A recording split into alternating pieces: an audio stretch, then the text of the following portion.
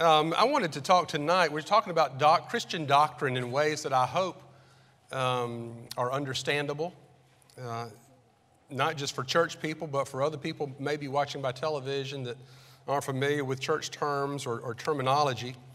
The sermon this evening is entitled Salvation, Past, Present, and Future. There are three tenses of salvation. Usually we just talk about the past tense. When were you saved? How old were you? When did you get baptized? Those kinds of things. But there's some other aspects of salvation that happen more than just in the past tense. And I want us to look at those tonight. The three passages, and they're in order of past, present, and future. Ephesians 2, 8 through 10, talks about salvation in the past tense. For by grace you have been saved through faith. So listen, you have been saved through faith. And this not of your own doing, it's a gift of God, not of works, lest any man should boast. For we are Christ's workmanship, created in Christ Jesus for good works, which God prepared beforehand that we should walk in them. So see the past tense. By grace you have been saved through faith. Now back up to 1 Corinthians 1:18.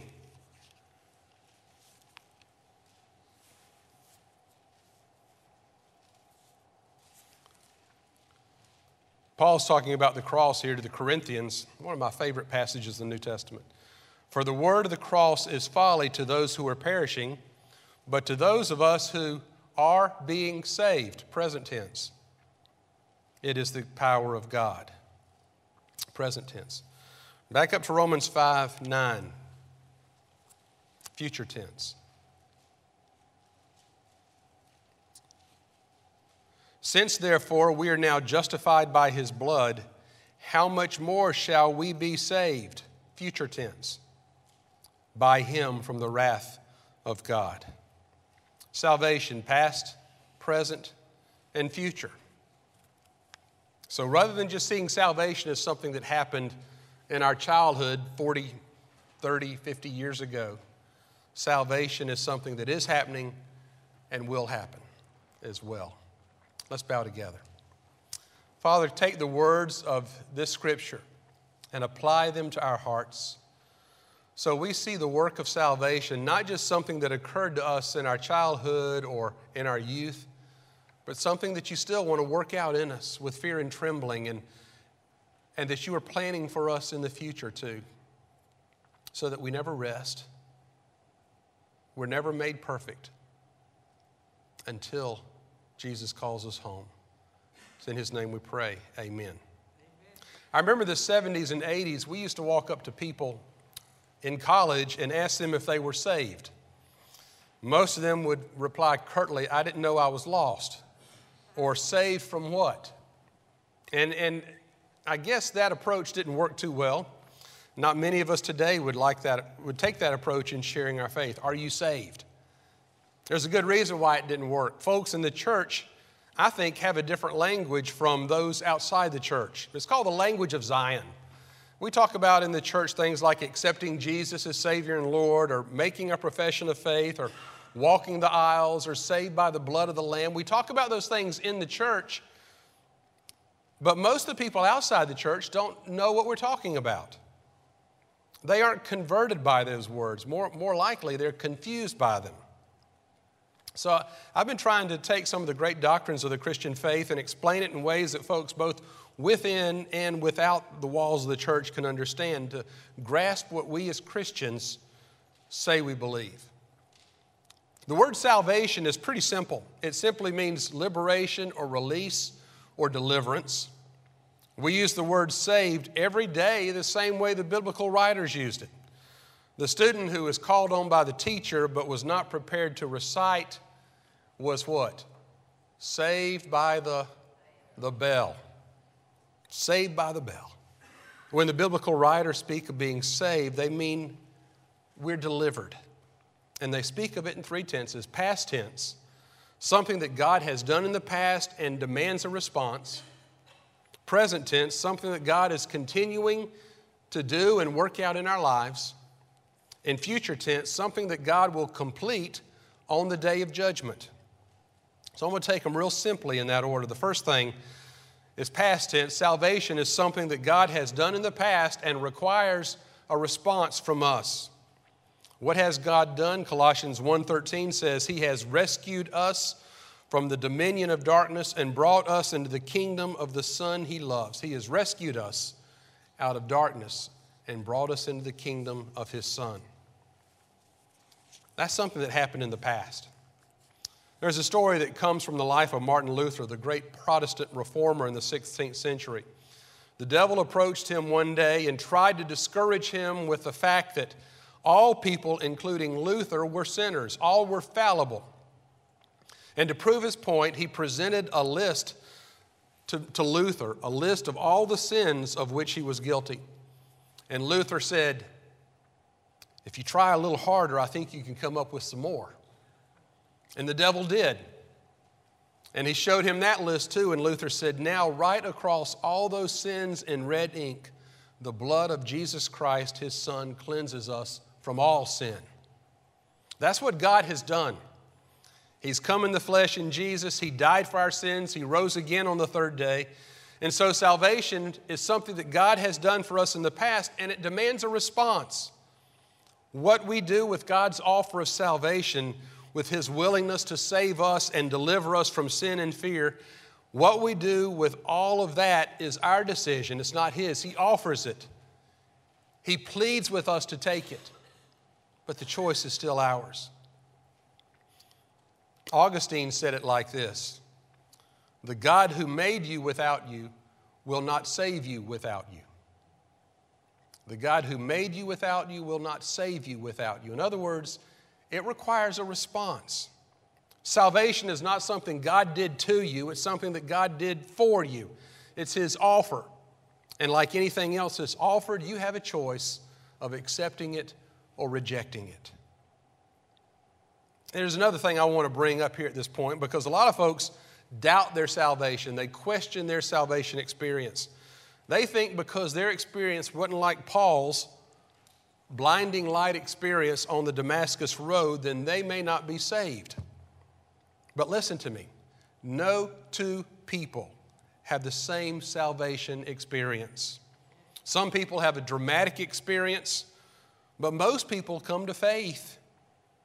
Kind of like spring coming into season. It's gradual, it's slow with starts and stops. It isn't important how you become aware of God's love and grace. What matters is what you choose to do with it, how you respond to it. And so in that sense, salvation is something that occurred in the past. It's been offered to you, and you have a choice to accept it or reject it. So first of all, it's something God has done for us and demands a response.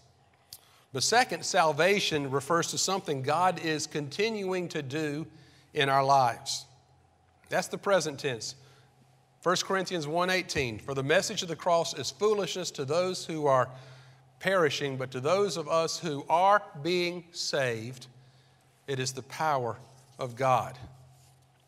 Most of us refer to salvation only in past tense. When were you saved? I was saved at 7. But Paul says it's something that still goes on. I love the passage in Philippians 2:12 where he says, work out your salvation with fear and trembling. You are saved, yes, but you are continuing to work with it, to let God grow it in you, to build it. And it's something that you do with all seriousness and all concentration, fear and trembling. Some of you may remember Frank Howard, who was the football coach at Clemson. One week, it was a bad week in practice. His first and second string quarterbacks were both injured. And when he began practice the next week, his third string quarterback got hurt on Monday, and his fourth string quarterback got hurt on Tuesday. So on Wednesday, Howard called his fifth string quarterback over to where he was standing. He looked at him and he said, poof, you are now a first string quarterback. Coach Howard knew differently, of course, because he knows you only grow into a first string quarterback, that it only comes after hard work and preparation and lots of practice. And a lot of Christians want to say, poof, now I'm a mature Christian. But it doesn't just happen with the blink of an eye. It happens with time and discipleship and mentoring and accountability and spending time with the Lord. That's the way it is in our spiritual life. Sometimes people get frustrated with their Christian life and say, why can't I be a better Christian like she is? Or why can't I serve like that deacon does? Well, guess what? They weren't born that way. They have been reborn, but just as important, they have grown in grace. They have allowed God not only to save them, but to teach them and to lead them and disciple them. And there's no shortcut for that kind of spiritual maturity. There was an atheist barber whose good friend was a Christian, and they used to debate all the time the Christian's faith. Back and forth, it was mutually respectful, but also challenging. One day, they were friends, and they were out riding together through a part of the slum of the city in which they lived, and the atheist barber thought this was a good opportunity to make a point. He turned to his friend and said, "See there, if there really was a God, why does he permit people to lead such violent lives and spend their lives half drunk like that person?" About the time, that disheveled man crossed the street in front of them, and his hair was long and stringy, and his beard needed trimming, and his friend seized the moment, his Christian friend, and says, "See there, why do you barbers permit people to walk around the streets so badly in need of a shave and a haircut?" And the barber said, "Wait a minute, that's not fair.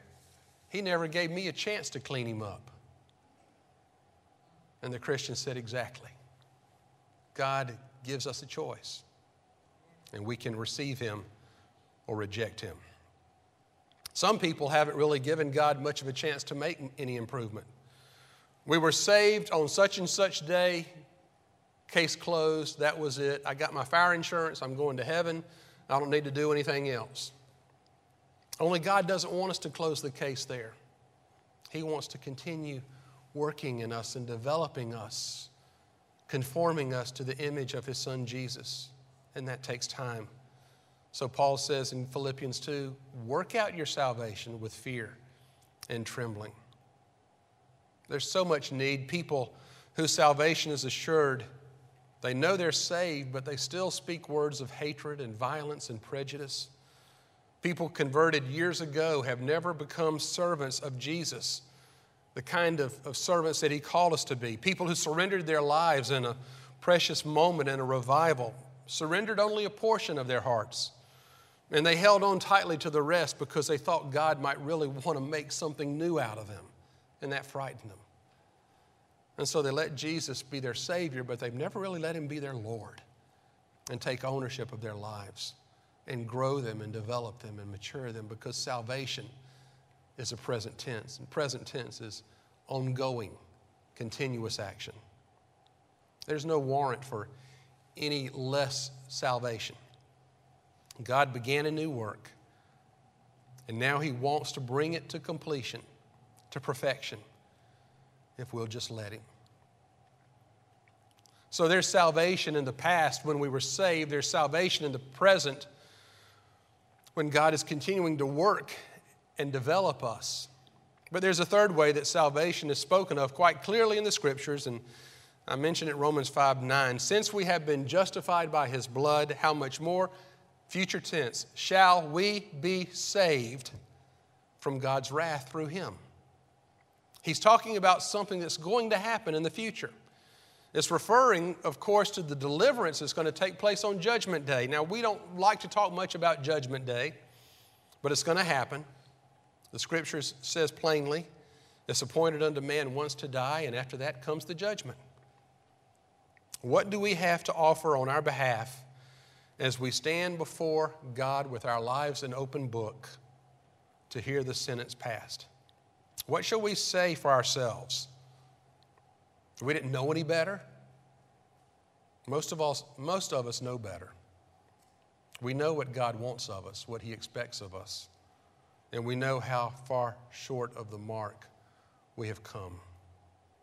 So the problem isn't our knowing.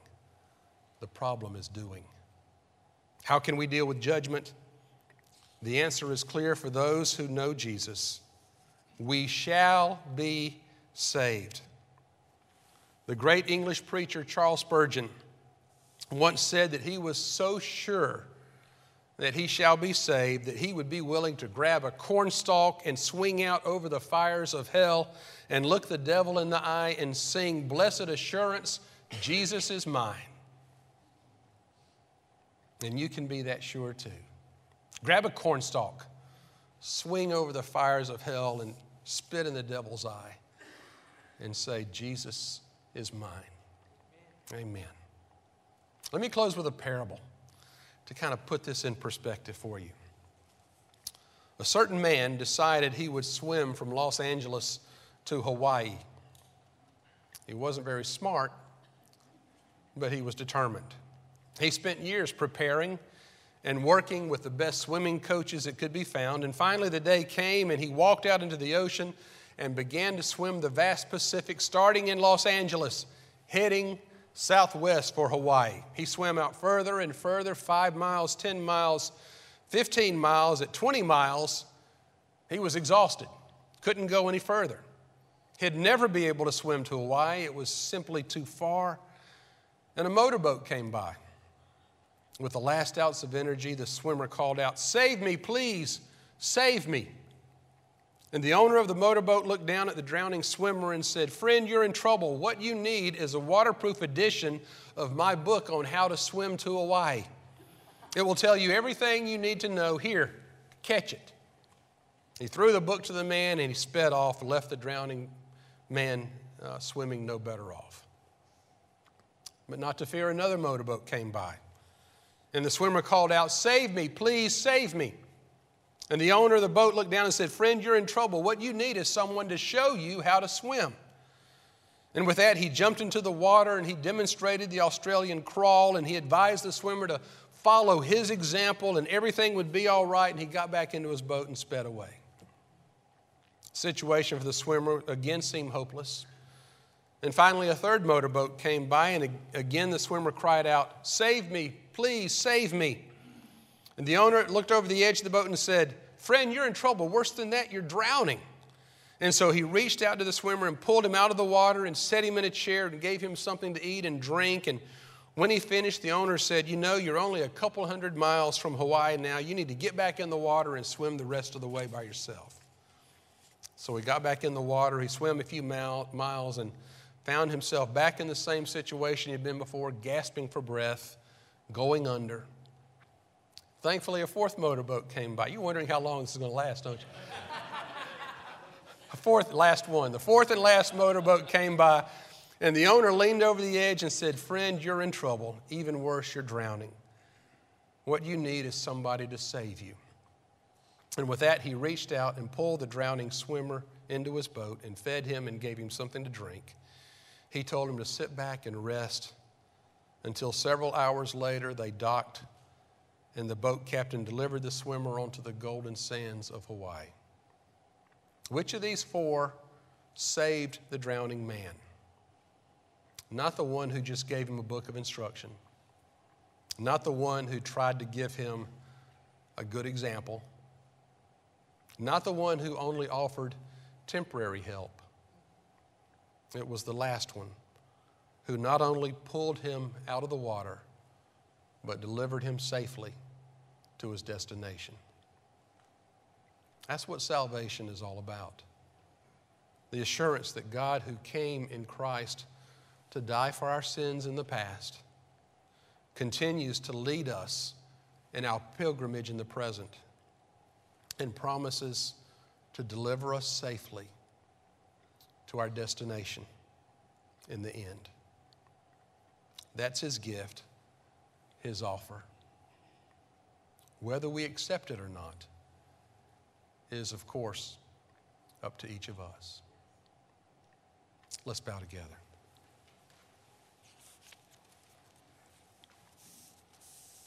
God, I don't guess we should be surprised that you do all things well. And you've made provision for our every need. 2,000 years ago, you sent Jesus to die on a cross that we might be saved from our sins. And a lot of folks get saved and then get stuck and are still at that beginning stage.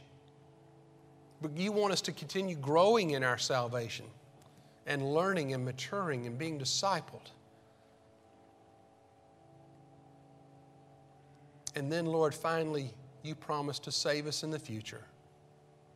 When Judgment Day comes and we stand before you and our life is an open book and our list of sins is read and we can write across it, all these have been forgiven by the blood of Jesus Christ. Help us all be ready for that day. Those of us who are saved to continue growing in our salvation. Those watching by television perhaps who are not saved, to invite you into their heart to find forgiveness of sins and not just be their Savior, but to be their Lord too, to take ownership of their lives and to guide them and walk with them and be with them always. We want to be ready when you call us home. We've learned in recent days how frail and fragile life can be. Never knowing that day might come for any one of us between now and next Sunday or next month. When that day and hour comes, Lord, we want to be welcomed home and our salvation be made perfect in Jesus Christ, in whose name we pray. Amen.